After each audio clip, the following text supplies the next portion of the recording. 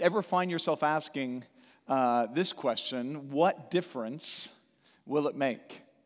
What difference will it make? I remember slogging through matrix algebra in college, hours every week on these problem sets, late at night, regularly asking myself, what difference will this make, right? Why am I doing this every single week? You know, maybe in the workplace. I remember working at Merrill Lynch. They would have all these continuing education classes, and half the time I'm thinking, what difference will this make? I don't deal with any of this kind of work in my line of work. Talking with my wife who works at the hospital, policies, right? What difference will this make for the patient? We find ourselves asking that question often. Sometimes in sports, maybe your coaches made you do what seemed like pointless drills. You know, or you remember the famous scene with the Karate Kid, right? Daniel LaRusso, who wants to learn karate. And Mr. Miyagi has him out there waxing the cars and sanding the floor and doing all the other things. And he doesn't understand what the point of it is. It seems purposeless until he pulls out, the big surprise. Well, friend, what about Christianity? Does Christianity make a difference? Right? Does it make a difference in the world? Does it make a difference in your own life? One of the critiques often leveled against Christianity is that Christianity, in fact, makes no difference at all. Right? Christian nations, as people refer to them, Christian nations seem to have the same problems as secular nations, right? There's corruption, there's fraud, there's theft, there's violence. And many point to those who gather in local churches on Sunday, like we are now, as being no different, right, than the rest of the world Monday through Saturday. So what do you think? Does Christianity make a difference? And I'm not simply talking sort of intellectually, like in thought, going and reading Aquinas or Augustine or something. I mean, like practically at a street level, does it really make a difference? And does it for you? Well, friends, it's questions like this that actually bring us to the start of a new series, as Jeremy noted, in the book of James.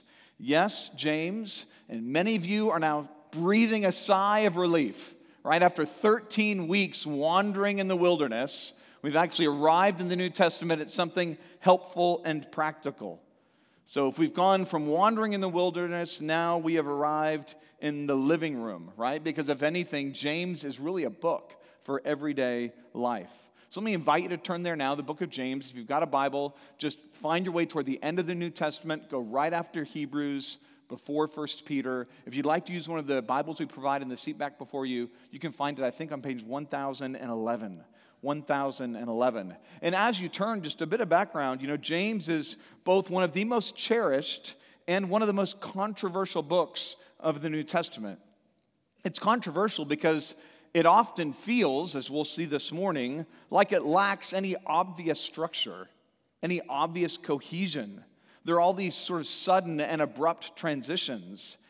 And James only mentions Jesus twice, and almost in passing. There are no direct references to the cross, to the resurrection, many of the themes that are so dominant in Paul's letters.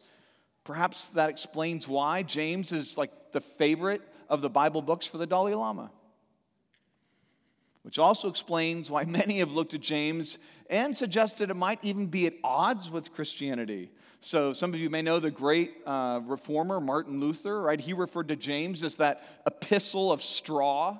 And he went on to say other unkind things about the book of James, not denying it ought to be in the Bibles, but for the way in which it can confuse people possibly about the role of faith and works.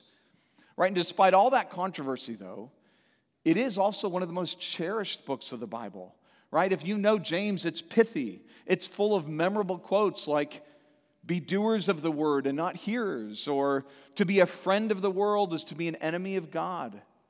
Right? It's punchy as well. It has the highest percentage of imperatives, really, of any New Testament book.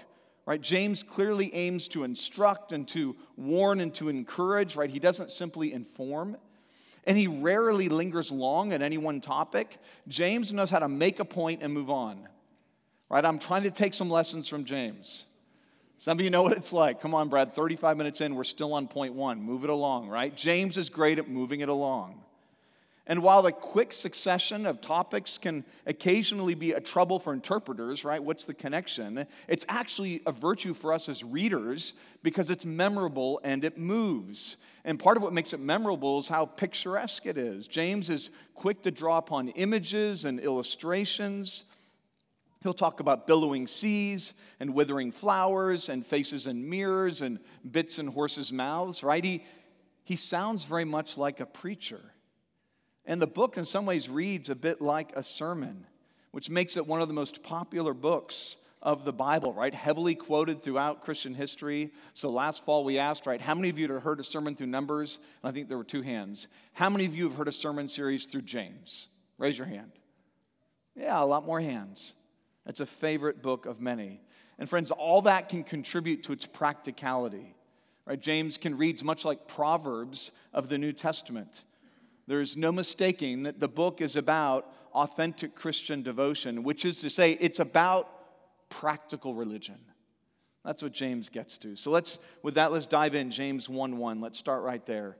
We read, James, a servant of God and of the Lord Jesus Christ, to the 12 tribes in the dispersion, greetings.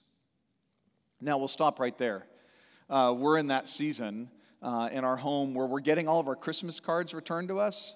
Does that happen to any of you? Like return to sender, apparently we had information wrong, addresses wrong, or maybe we even forgot to put an address on, right? Just lumped it in with all the others.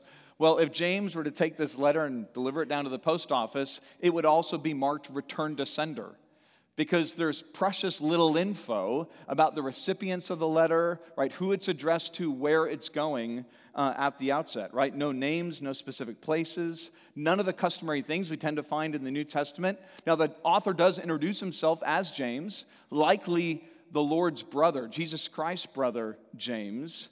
And given how Jewish the letter is, so for example, in James 2:2, when we read the word assembly in English, the word actually is synagogue. It has heavy Jewish overtones, right? Given James' significant role in the early church there in Jerusalem, to think that it was James, the brother of Jesus, who wrote this, that would make sense. Which also makes sense because while James rarely references Jesus by name, right? Jesus' own words and his sermons, they're soaked throughout this letter. So though we don't see Jesus in the letter, we hear him all throughout the letter. So the James is to the New Testament at one level what Esther is to the Old Testament. And that actually, I think, is a good encouragement to some of us. And let me press maybe for a minute. Some of us here who are older siblings and who have younger siblings. Because one of the things we know about Jesus' other siblings is that while he was alive, they did not follow him. They actually rejected him. They did not believe in him, John 7:5. They thought he was crazy. It wasn't, in fact, until after the resurrection, when Jesus specifically appears, we read to James in 1 Corinthians 15, that James, the younger brother, seemed to have a change of heart to his older brother. And yet the fact that we hear so much of Jesus' words in this book is an indication that James must have heard a lot along the way from his older brother. And though it was that seed took no root initially, it would one day flourish. And so if you're a sibling here, an older sibling especially, you got younger siblings, just think about that and take that to heart, of how the Lord might use just the words you share with another sibling. Maybe they're rejecting Jesus, but they might use those words one day to bear great fruit. But there's also another, I think, remarkable way in which James refers to himself, because he will regularly talk to his readers, and he loves the term brothers or beloved brothers. But notice when speaking about Jesus in 1:1, what does he say? He doesn't say, James, a servant of God, and of Jesus Christ, my bro, right? He doesn't say that. No, he says, James, a servant of God, and of the Lord Jesus Christ. Right, so even for James, more important than that biological relationship is the spiritual relationship. Right? They may be brothers by birth, but Jesus is his Lord in life, and that's what matters most. And so he's writing, notice, to the 12 tribes in the dispersion. Now, that word dispersion can be used more spiritually to refer to both Jews and Greeks dispersed throughout the Roman Empire. So we read from 1 Peter. 1 Peter 1:1 refers to the elect exiles in the dispersion, those dispersed across modern-day Turkey. And that reference of a dispersion is likely referencing Jews and Gentiles. But that term is often used more technically, just to refer specifically to ethnic Jews who've had to flee Israel, usually due to war or famine or persecution, and they themselves have been dispersed across the empire. And friends, I think that's likely the case here. I think when he's referring to the 12 tribes and the dispersion, I think even that clue to 12 tribes, I think he has in reference largely ethnic Jews and speaking to them, because one of the things we know from Acts chapter 8 is that after the stoning of Stephen, what happened? Saul ravaged the church. And as he did that, what happened? Jews were forced to flee Jerusalem. The Jews who had become Christians, that is, right? Jewish Christians, they'd been forced to flee Jerusalem. And if you read on in Acts 11:19, we come to find that many of those traveled as far as Phoenicia and Cyprus and Antioch. And friends, those Jews ethnic Jews would have faced social isolation. They would have faced economic deprivation. They would have faced religious persecution, right? That was a wicked mix, which may explain why the letter opens with this topic of trials. So look down with me, chapter 1, verse 2. Count it all joy, my brothers, when you meet trials of various kinds. For you know that the testing of your faith produces steadfastness. And let steadfastness have its full effect, that you may be perfect and complete, lacking in nothing. If any of you lacks wisdom, let him ask God, who gives generously to all without reproach, and it will be given him. But let him ask in faith, with no doubting. For the one who doubts is like a wave of the sea that is driven and tossed by the wind. For that person must not suppose that he will receive anything from the Lord. He is a double-minded man, unstable in all his ways. Let the lowly brother boast in his exaltation, and the rich in his humiliation, because like a flower of the grass he will pass away. For the sun rises with its scorching heat and withers the grass, its flower falls, and its beauty perishes. So also will the rich man fade away in the midst of his pursuits. Blessed is the man who remains steadfast under trial, for when he has stood the test, he will receive the crown of life which God has promised to those who love him. All right, so we're going to stop right there, and one of the things I want you to note at the outset is how the passage opens right there, verse 2, with this reference, to trials. There are various kinds of trials, to testing, the testing of their faith, and to steadfastness, right, what that testing produces. And notice those same three words, trial, test, and steadfastness, they show up again in verse 12. Blessed is the man who remains steadfast under trial. For when he has stood the test, he will receive the crown of life.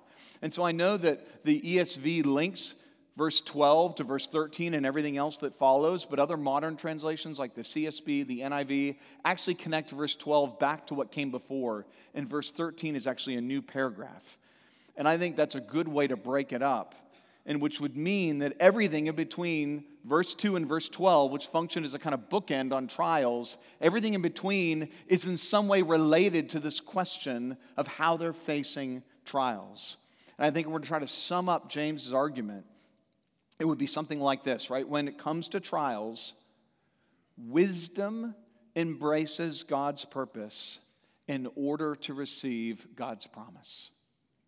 So just sort of in summary, right? James 1:1 through 1:12. In the midst of trial, wisdom embraces God's purposes in order to receive God's promises.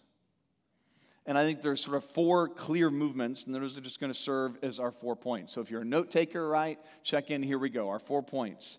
As it relates to trials, James is going to say first, reorient your perspective. Reorient your perspective. That's verses 2 to 4. And then he's going to say, secondly, refocus your prayers. refocus your prayers, verses 5 to 8. Thirdly, then he's going to say, remember your position. Remember your position, verses 9 and 11. And then he's going to close in verse 12, rest in God's promise. Rest in God's promise. If you didn't get all those, don't worry. I'm going to repeat them, right? You'll get them, Lord willing, throughout the sermon. Okay, but first thing he leads out with, reorient your perspective. That's what James is saying. Reorient your perspective. That's verses 2 to 4. Right there in verse 2, we see it. Count it, he says, all joy, my brothers, when you meet trials of various kinds. Now, of course, that's not what we would expect James to say, or really anyone else to say. We would expect him to say, count it all joy, what? Well, count it all joy, right, when you win the lottery or have a baby or something like that. That we can count all joy. But when you're drowning in trials, that, James says, is what you're to count all joy. Right? Not just joy, but all joy. And friends, that kind of perspective right there out of the gate, it's hard for us, isn't it? That kind of perspective, we quote it, and we know we need to hear it because it's unnatural to us. It's not how we think about our trials. Now, when it comes to trials, what? We tend to think trials are some kind of aberration to our own lives. And we act like trials often are sort of freak occurrences. It's kind of like a volcanic eruption, right? You know they're rare, and they're always supposed to happen someplace else. And so what happens? When they happen in our lives, too often we act surprised and shocked as if something strange were happening to us. Sound like 1 Peter 4, doesn't it? But notice James doesn't say, if you meet trials, right? As if there's some unlikely event. No, it's when you meet them. Because, friends, trials are inevitable. They're just part and parcel of the Christian life. So if you think about it, the first book of the Bible likely written was the book of Job. And what's the book of Job about? It's a book about suffering and trials and what it looks like to rest in God. Take Jesus' own life, right? Just think about Matthew and Matthew 2 and then to the close. And what is Jesus' life marked by? By suffering, by trial. Which is why James, I think, begins by calling us what, right? To reorient our perspective. Notice he doesn't say trials are all joy, but that we're to count them, right? Or we're to consider them all joy. So he's not saying just pretend they're pleasurable or fake a good time or just, have a stiff upper lip. That's not what he's saying. He's not talking about how we're to feel about them, rather how we're to think about them. And that is a hugely important distinction. Because, friends, in the Christian life, what you know always trumps what you feel. Let me just say that again. Because this is where so many Christians, so many of us have a hard time, and this is where we get it backwards, right? Our feelings take the lead. But in the Christian life, what you know always trumps what you feel. Which means it's far more important. And what's far more important, I should say, than what you feel at church, right? About the style of music or the building, whatever. What's far more important than how you feel is what you've learned, right? How has the word been rightly sung, taught, and prayed, right? That matters much more. Friends, feelings are fleeting, but knowledge, right? Wisdom, well, that, James knows, that lasts a lifetime. And he tells us why we're to count it all joy. Verse 3, he gives the reason. For you know that the testing of your faith produces steadfastness. Now, that word testing is often used of metals being refined. And so the testing of the faith is not meant to determine if someone has genuine faith, but it's rather to refine and purify the genuine faith that they have. Such that that faith produces what? Steadfastness. I know that's not a word we use much, right? In a noun form at least. We don't use that word much. But it speaks to the quality of being firm, of being unwavering.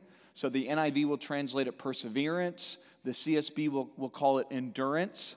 And endurance is actually pretty close to the root meaning of the word, because in the Greek it is the notion of someone who's bearing up under a heavy load. So this past week, I was talking with Jeremy Moeller, and he was noting he was going to go on some backpacking trip. And he knew that what I tend to do sometimes is throw weight into a backpack and do stuff. And he's like, hey, do you think I might borrow that ruck pack sometimes? And I'm like, yeah, finally the youngins come to the old guys for some counsel, right? And Jeremy knows, like Jeremy can run like a gazelle, like no problem there. But he's going to have a weighted backpack. He's going to be climbing mountains. He knows he needs resistance. And that resistance is going to be critical in his training if he's going to be able to perform when he's actually on the hike. Well, friends, it's no different with us, right? Like muscles that only grow stronger under strain, faith needs life strains and trials in order to grow stronger. As we read earlier in 1 Peter 1, it's what we know from Romans 5:3. We rejoice in our sufferings. Again, not because sufferings in and of themselves are good, it's rather what God can accomplish through them, right? That's what's good. Because we know that suffering produces endurance, Romans 5:3. That word endurance is the same word used for steadfastness here in James 1:3. And we don't want to toss out that training program, right? We don't want to cut that short. We want verse 4 to let steadfastness have its full effect. Why? Well, so the result that they may be perfect and complete, lacking in nothing. See, what James is helping us to see is that we will never be where God wants us to be and where God means us to be and where He intends us to be unless we walk through trials. Trials, in that sense, are God's divinely designed resistance training program for you. Right? They're your own special program that God Himself has written, and He knows exactly how much resistance to give. Enough to make you stronger without making you crumble. So trials, in that sense, are God's way of what? Of completing the work that He's begun in us. And trials exist, and this is what how we have to reorient ourselves. Trials exist not because there's something wrong with us, but it's to create something better in us. And that's what James needs us to see. Again, reorienting our perspective. But friends, maintaining that outlook in the midst of life's hardships, friends, that requires wisdom. Wisdom to see life through God's eyes. Friends, wisdoms we often don't have but desperately need. And that brings us to verses 5-8. Right, in the midst of trials, James is saying, yes, step 1, reorient your perspective. But he's going to say step 2 now, refocus your prayers. And this gets us into point 2. Refocus your prayers. Since we lack wisdom, James says, verse 5, to that one, if any of you lacks wisdom, let him ask God. Now, let him ask God could sound a bit like a suggestion. James throwing it out there. Listen, you guys, you're welcome to take it or leave it. It's actually an imperative. It's in a command. It's saying, no, you ought to, you must ask God. If you lack wisdom, ask God. Friend, what is wisdom? But knowledge applied. Right? Wisdom is knowing how to walk through life amidst all the rocks and mud and confusion. Wisdom is knowing how to choose the right path when it's often not clear. And there aren't particular Bible verses you can just point to that say, I obviously must go, route A as opposed to route B. But friends, wisdom, we don't want to think of as simply a technique that helps us to make right choices and decisions. It's not about a technique. It's not a tool set in that sense, so much as it's about having the character of mind and the character of heart that enables us to make right choices. And we desperately need the kind of wisdom that James is going to be offering us and that the Bible does. Because in this tangled mess, right, that is often our lives, it can feel like our lives have no clear purpose, no clear plan, right? Nothing is turning out exactly as we expected. As Mike reminded us last week, theologically and finally I get, God's providence never frowns. And yet, in the course of our lives, as we're walking through the shadows and then in the valleys, it can feel and it can appear like God's providence is frowning. And when everything is turned upside down and when it is all just a tangled mess, we need wisdom to view the world through the lens of the Lord. And here's the wonderful thing. We're assured that if we ask, God what? He gives generously, right? God's not stingy with his people.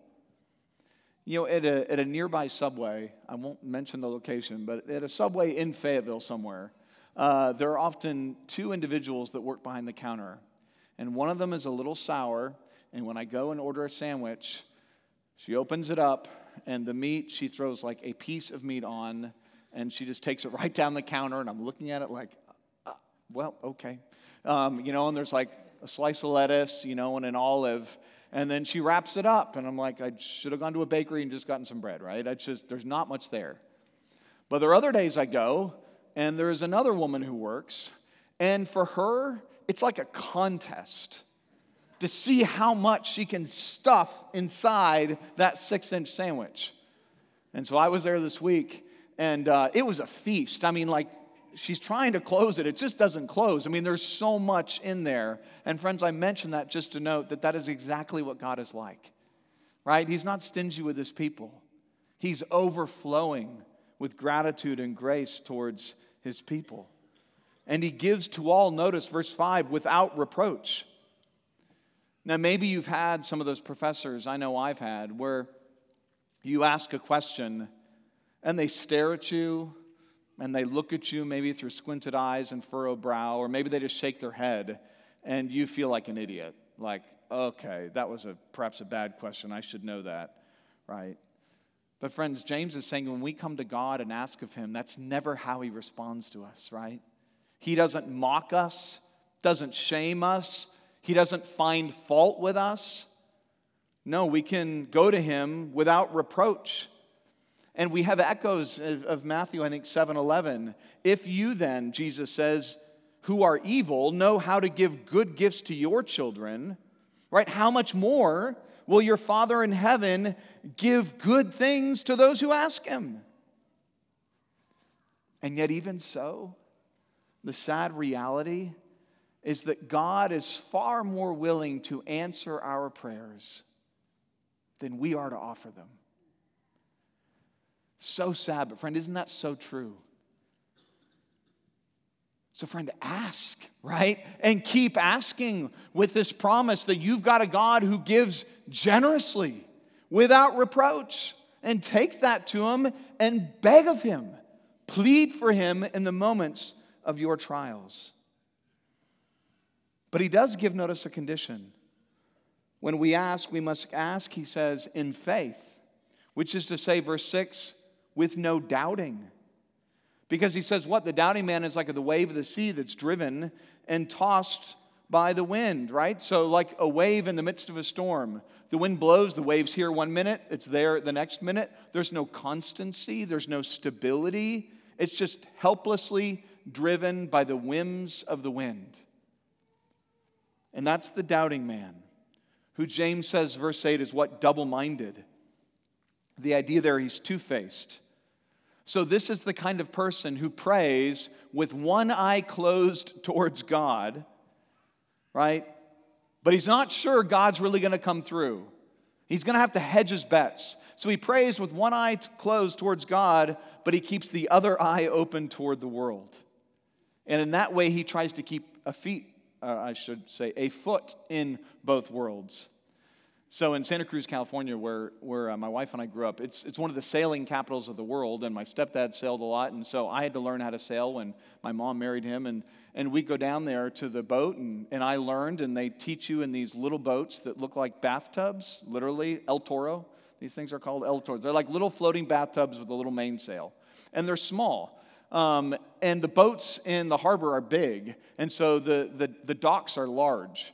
And in order to get into the boat, like you've got to walk over and you've got to like step down into the boat, right? But if you've ever done such a thing, what happens when you place one foot on the dock and lean in with one foot into the boat, right?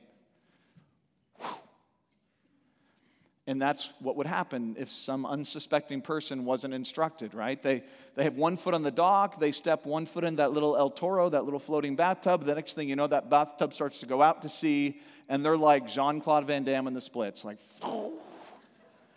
and they go into the water every time. Right? They're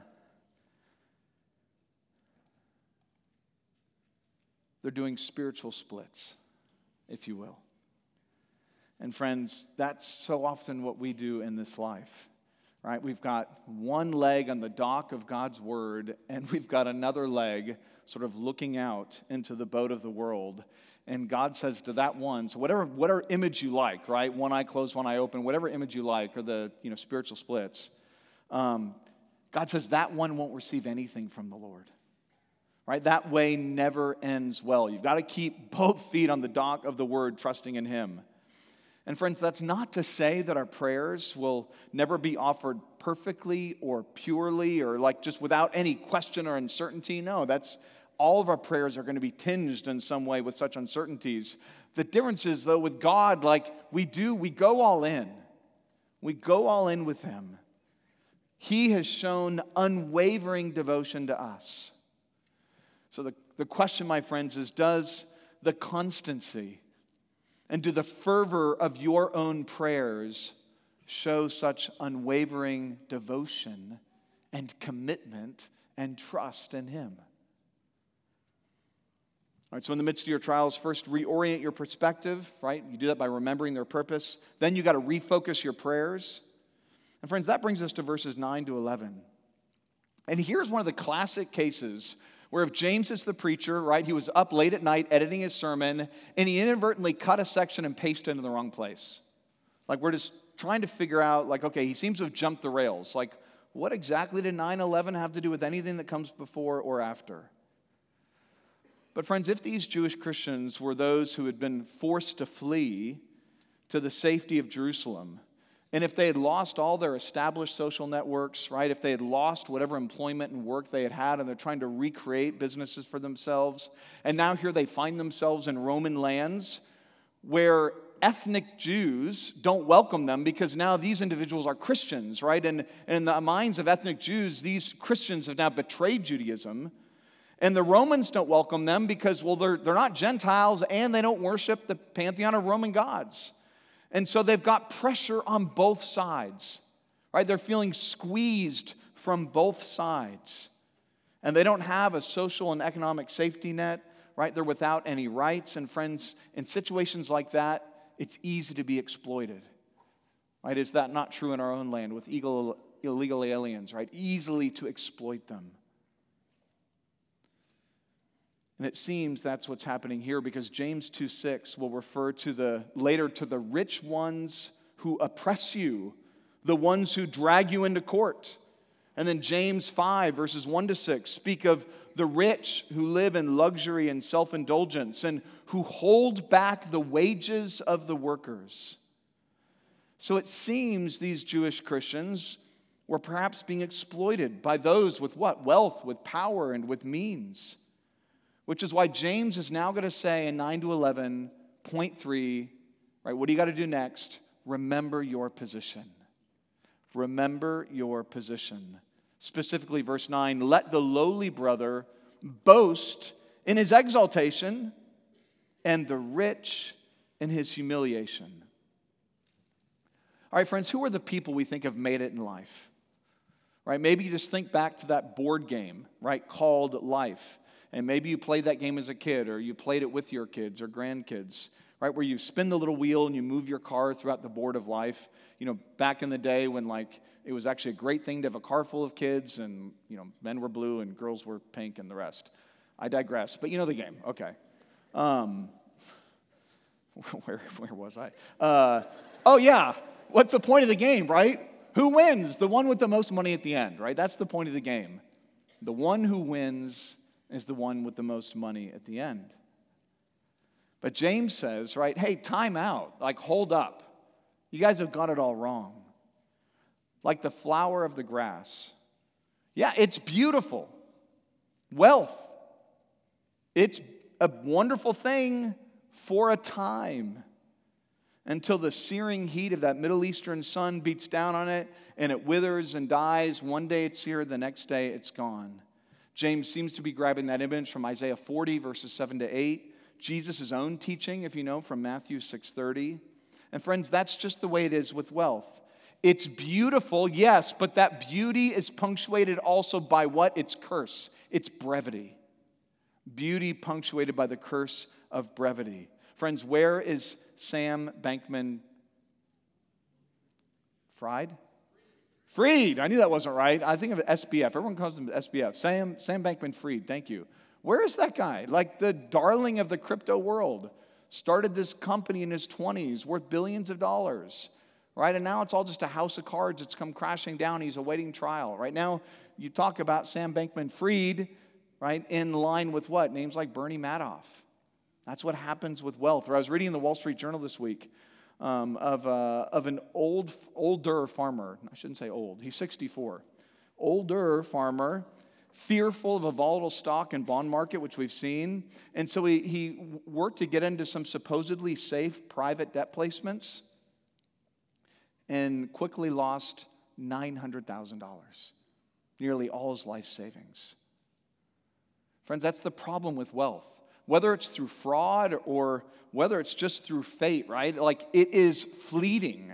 We can't finally depend upon it and rest upon it. And that's what he wants his readers to know. So it is, when he refers to the rich, it's possible that James is referring to rich Christians. Because that word brother in verse 9, like in the Greek, it can modify both the lowly and the rich. So he could be referring to sort of lowly and poor Christians and rich and wealthy Christians.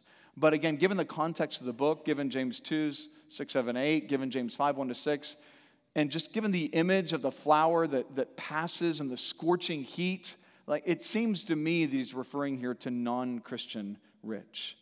In which case, when he says, let the rich boast in his humiliation, it's a kind of withering irony. For God loves to what? To reverse the standards of our own world. Do you remember what Mary sang in her song, Luke 1, verse 52? He has brought down the mighty from their thrones and exalted those of humble estate. He has filled the hungry with good things, and the rich he has sent away empty. Right? It just captures Jesus' own teaching. Whoever exalts himself will be humbled. Whomever humbles himself will be exalted. Which is why, friend, if you are here today and you are trusting in your wealth, trusting that in some way that wealth is an indicator that you've arrived, or that in some way, because of that wealth, you're now safe, you're now secure, James is saying, don't be deceived. Don't be deceived. It can't deliver you, and one day it will also desert you. Right? Money alone can't save marriages. It can't repair relationships. Money alone can't cure terminal cancer. It can't protect you from natural disaster. Right? And one of the more important things we notice is we can't take it with us. And most importantly, money can't pay the debts that we've incurred through the penalty of our own sins. Right? Money can't pay that debt. No amount of money can. Which is why if you've come this morning and you're maybe in some ways trusting in all that you have to get you through this life and somehow thinking that has secured you in the next life, Jesus would have to say to you, James, the younger brother, would have to say to you, no, that's what Jesus is for. He is the one who can deal with our greatest debts, and that's the debt of our sin against a holy God. And Jesus died on the cross in the place of sinners, paying the debt they rightly deserve and ought to have paid. And then he rose from the grave as testimony that God had accepted that payment of that debt. And now he sits at the right hand of the Father so that all who repent of their sins and who believe and place their faith in Christ, they can be forgiven. And they can know wealth with Christ beyond measure. That's the hope of the gospel. If you'd like to think about that, talk to the person who invited you, the person sitting next to you. Find someone at the doors as you go. We'd love to think with you more about what it would mean for you to follow this Jesus. Because James is saying it's not the financially rich that win at the game of life, right? It's the spiritually rich. So you may feel this morning poor financially, right? You may feel insignificant and powerless because you lack money, right? You lack status. And you may be tempted to think that money is going to be the solution to your problems. And that's what you're praying about, and that's what you're longing after. But James is saying the solution to your problem begins not with more money, but by remembering your position. Start there. That in Christ, you've already been raised up, and you're seated in the heavenly realms with Christ. That you have, Ephesians 3, incalculable riches in Christ. That you have, as we read, that inheritance that is what? Imperishable, undefiled, unfading, kept in heaven for you. And nobody and nothing can take that away from you. That's the position you have in Christ. And that's what you must remember. And that's what you have to fix your eyes upon. Remember your position. But of course, the danger is that in the midst of difficulty, we take what? We take our eyes off the prize. We forget that position. Which is why James, what does he do? He comes full circle in verse 12. Blessed is the man who remains steadfast under trial. Blessed is the man. Do you hear echoes of the Beatitudes there? It's very similar language in the original. At any rate, blessed is the man who remains steadfast under trial. For when he has stood the test, he will receive the crown of life, which God has promised to those who love him. So James's last exhortation, right? Once you've reoriented your perspective and you've refocused your prayers and you've remembered your position, the thing left to do, point 4, is to what? Rest in God's promise. Right? That's it. Last point, verse 12. Rest in God's promise. And what's that promise? James says, the crown of life. That day when life's trials will be past. That day when death and mourning and crying and pain, right? That day when that's all but a distant memory. And the only thing we hear are the comforting words of our Savior, right? Well done, good and faithful servant. Enter into the joy of your master. And on that day, we're crowned. And we are with him. And friends, that's not merely a wish, right? That's a promise. And there is, friends, nothing more certain than the promises of God, right? We break promises all the time. We break them when it's inconvenient. Or we break them because as much as we'd like to keep them, we just don't have the power and the ability to ensure that we can do it. Athletes like, yeah, we promise we're going to win this game. What are you doing? You can't promise that. You don't know. But the difference is, friends, God has the ability and the will, right, to make good on every promise that he's made to his children. So, Christian, own that promise. If you're being tested and tried and hanging on, he's saying a crown awaits, a glorious day awaits, where you're going to hear the comforting words of your Savior. And there will be the celebration of angels, and you'll arrive to the applause and the acclamation of all the saints who've gone before, and they're all waiting to receive you. And more importantly, though, God himself will be there, and Christ himself will coronate you, and every trial and every hardship and every hurt and all the stings, those things will have faded away, and you will be kicking yourselves wondering, why did I ever doubt this God? Why did I ever disbelieve in him? And friends, all that's promised to those who love him. Friends, the shape of your life will be determined by the joys of your heart. And what's beautiful is that God doesn't merely promise the prize to those who obey him or fear him or submit to him, right? But to those who love him. Because God is love, the only truly lovely being there is. So I ask you, what trials do you face this morning? They could be relationally, friends. They could be maritally. They could be with roommates. They could be financially, right? It could be physically. It could have something to do with health. James has reminded us trials come in all shapes and forms and sizes. And the great risk for James's readers and the great risk for us is that we will misunderstand our trials, and in misunderstanding them, we will waste them. They won't produce in us what God intends them to produce. For whatever they are, whatever trials we face, it can be easy to think of what? Trials as tokens of God's displeasure with us. When James is trying to help us see that they're actually a vote of God's confidence in us. They're not tokens of God's displeasure, but actually votes of his confidence. And rightly understood, trials have a way, therefore, of sharpening the blunt edge of our own love for the Lord. Which is why we must first reorient our perspective, focus on their purpose, refocus our prayers, remember our position, and rest in God's promise. Friends, that's practical religion according to James. That's religion that makes a difference. Will it for you? Let's pray.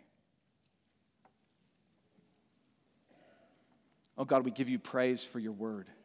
We give you praise that we can turn from a book of Numbers, which was sweet and wonderful in its own way, and come here and just be jolted and be slapped around a little bit by James, who means lovingly to instruct and to shape and fashion and form us according to your good purposes and plans.